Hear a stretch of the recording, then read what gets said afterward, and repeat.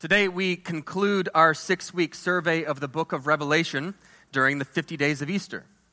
We believe the resurrection of Jesus marked the birth of a whole new world, and we've been looking to the book of Revelation to understand what that really means. As we saw back in chapter 1, the book of Revelation was written in order to reveal or to unveil something. What does it reveal? What does the book of Revelation unveil? The obvious answer is Jesus. That's a good answer. From start to finish, Jesus is revealed as the Son of Man, the Ancient of Days, the Lion of Judah, the Lamb of God, the conquering King of Kings, and so on. Jesus is revealed. But in these final 2 chapters, the emphasis has shifted.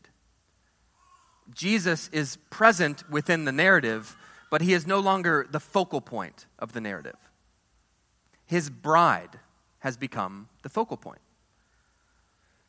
So the glory of Christ is still being revealed in these chapters, but his glory is being revealed through the church. We're going to be drawing a lot from the opening chapters of Genesis today, so let me put it this way. The book of Revelation opens with a vision of the Son of Man, who is the new Adam. But the rest of the book is building toward the unveiling of the bride of Christ, who is the new Eve. And if you think about it, this dynamic, this male to female, Adam to Eve, bridegroom to bride dynamic is actually reflected in the traditional wedding ceremony. The ceremony begins by revealing the bridegroom. The bridegroom stands at the front of the sanctuary, focusing all of his attention on not passing out, right? And to a degree, the bridegroom is glorious. He is glorious even as he stands there all by himself. But he would be a fool to draw attention to himself. Why? Well, because the bride has made herself ready. The bridegroom is glorious, but everyone knows that a greater glory is waiting behind the double doors. In the words of 1 Corinthians 11, the woman is the glory of the man. A bridegroom is never more glorified than by the greater glory of the bride. And traditionally, the bride is literally veiled. The glory of the bride has to be unveiled. And so again, the book of Revelation opens with a vision of the bridegroom, but the rest of the book is building toward the unveiling of the bride. The new Adam is waiting at the altar for the new Eve. And wouldn't you know, Revelation chapter 22 takes us back to the Garden of Eden. Chapter 21 was describing a city. It was all about humans and architecture and stones and precious metals. But chapter 22 is describing a garden within that city. And so it's all about trees and rivers and fruit and leaves. Verse 1. Then the angel showed me the river of the water of life, bright as crystal, flowing from the throne of God and of the Lamb through the middle of the street of the city. Also on either side of the river, the tree of life with its 12 kinds of fruit, yielding its fruit each month. The leaves of the tree were for the healing of the nations. Now, keep in mind, this is a continuation of the passage from last week. This is still John's 4th vision, meaning this garden is a feature within the New Jerusalem. And I've been attempting to make the case that all of this is symbolic of the church, present tense. Present tense. The throne of God is in the midst of the church. And as we saw last week, the church it has become the Holy of Holies. We are the throne room of God. And flowing out from the throne is a river, the river of the water of life, which fulfills a number of biblical prophecies. Zechariah 14 tells of a coming day when living water will flow out from Jerusalem to cover the entire earth. Joel 3 tells of a coming day when a fountain will spring up from the temple to water the surrounding valley. Ezekiel 47 tells of a coming day when a river will flow out from the temple, giving life to everything and causing trees to spring up along its banks. According to these prophecies, God's people would one day be restored to their Edenic origins. God's people would one day be restored to the Garden of Eden. Back in Genesis chapter 2, a river flowed from Eden through the garden and out to the world. From Eden, through the garden, out to the world. And the prophets are imagining something very similar, except this time, the river flows from the throne, through the city, and out to the nations. So the river of life in Revelation 22 represents divine blessing. And specifically, it represents the blessing of the Holy Spirit. Back in chapter 4, John saw a crystal sea surrounding the throne of God. And now he sees a crystal river flowing from the throne of God. And so this is heavenly water, sourced at the throne of God. This is a river of divine blessing. Heaven has opened the dam of divine blessing, and now there's a river flowing from it. And as a side note, this crystal river, I think, ought to inform our understanding of baptism. The water with which we are baptized is, spiritually speaking, drawn from this river of divine blessing. Okay, back to verse 2. The tree of life is growing along the river with its 12 kinds of fruit, yielding its fruit each month, and the leaves of the tree are for the healing of the nations. So as this river of divine blessing flows, it nourishes the tree of life on its banks. Back when Adam and Eve sinned, the tree of life was the thing that they were prohibited from accessing. God drove them out of the garden, and he placed the cherubim and a flaming sword that turned every way to guard the way to the tree of life. So, on account of human sin, the tree of life was rendered inaccessible. But now that access has been restored. Why? Well, because Jesus has dealt with human sin. Jesus has restored us to right relationship with God. As we will see in verse 3, the curse has been lifted. Because of Jesus, our access to the tree of life has been restored. The church of today has been restored to the tree of life. But notice that this is not just for the church. Access to the tree of life has been restored for all the nations. Again, just as the river of life flowed from Eden through the garden and out to the world, so now divine blessing flows from the throne of God through the church and out to the nations. The leaves of the tree of life are for the healing of the nations. Present tense. Verse 3. No longer will there be anything accursed, but the throne of God and of the Lamb will be in the city, and his servants will worship him. They will see his face, and his name will be on their foreheads, and night will be no more.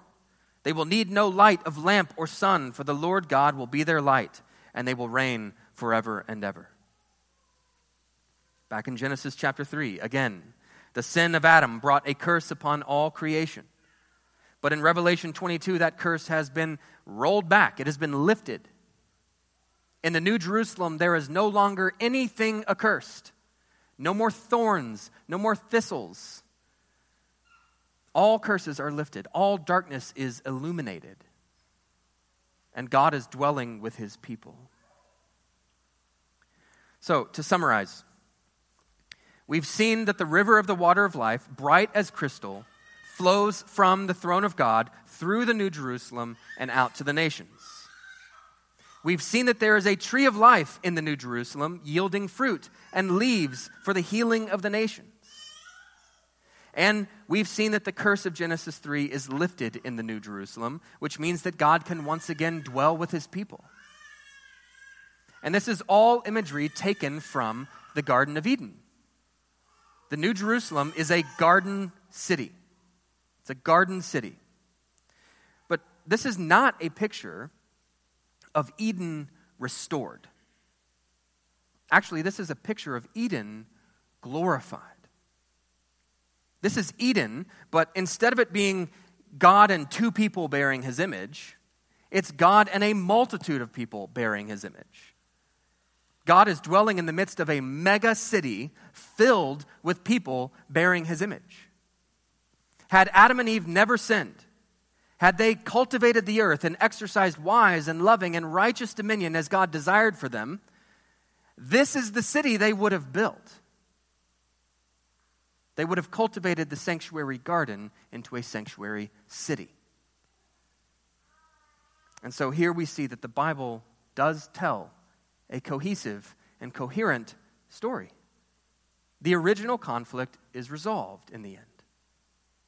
And the final chapters of the Bible bring everything to a fitting conclusion.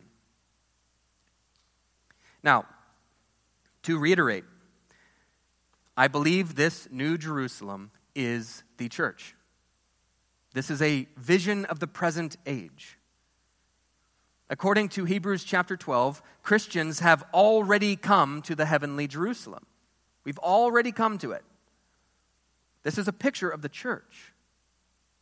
However, I also think it's reasonable to doubt that. I do believe these things are describing the church of today. But I will be the first to admit that the church of today does not often appear to live up to this vision. Is the church really a perfectly pure city? Is the church really a beautiful bride adorned with jewels?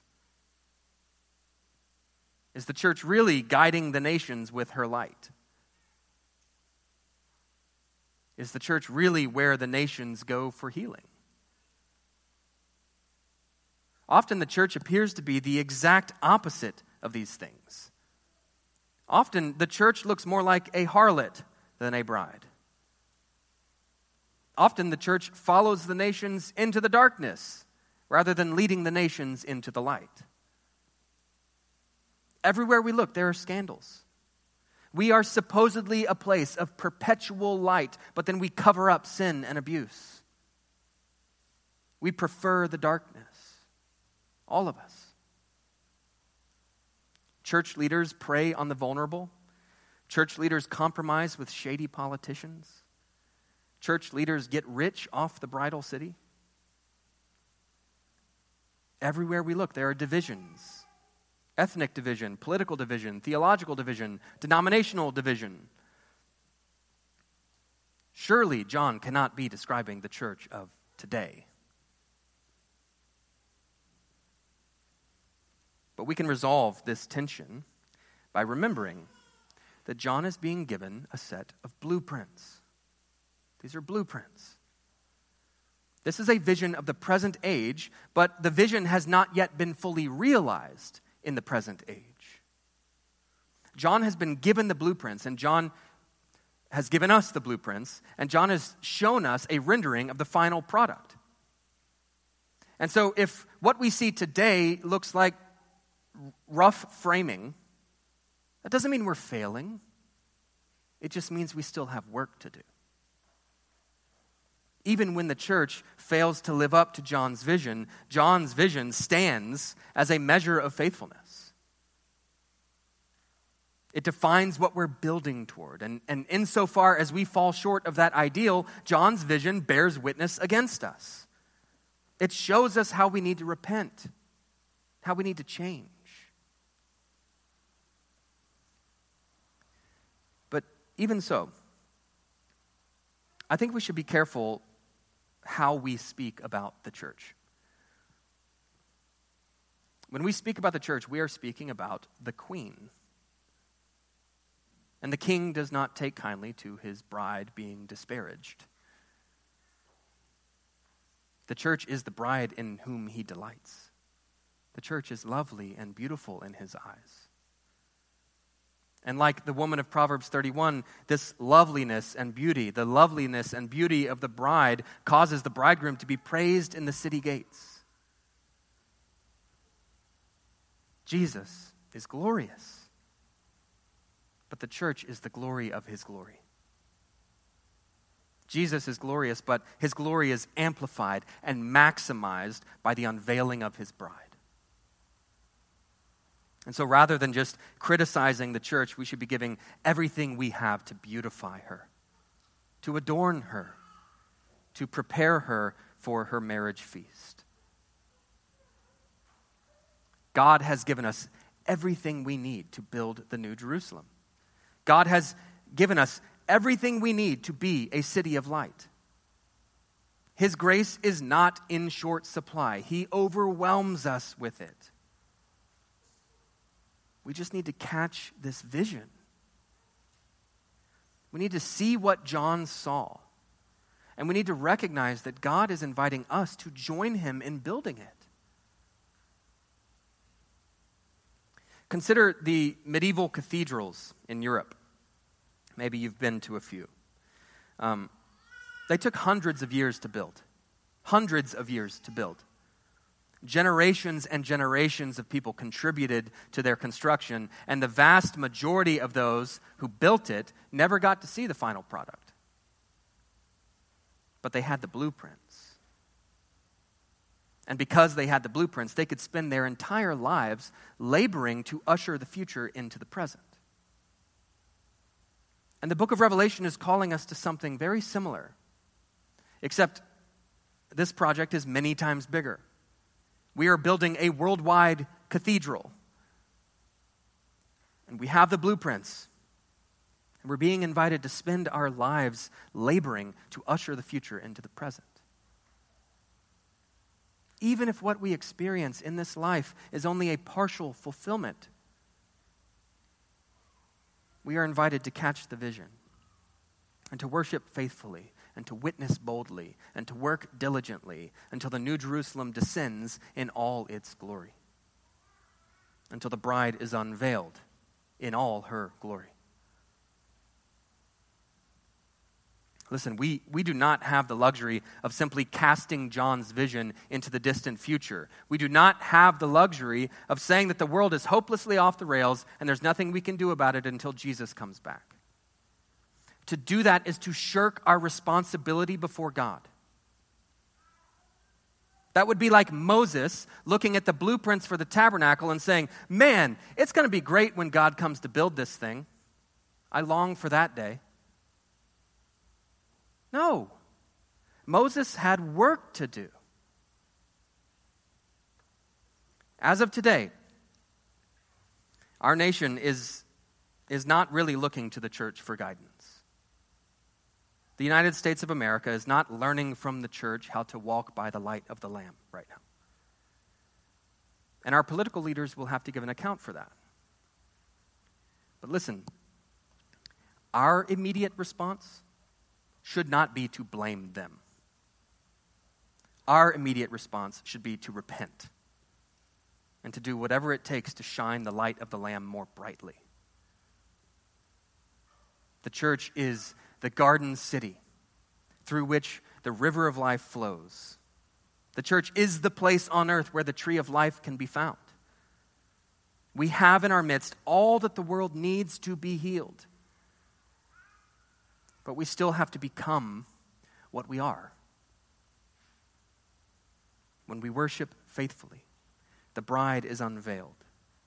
When we witness boldly, the nations are healed. When we work diligently, the New Jerusalem descends.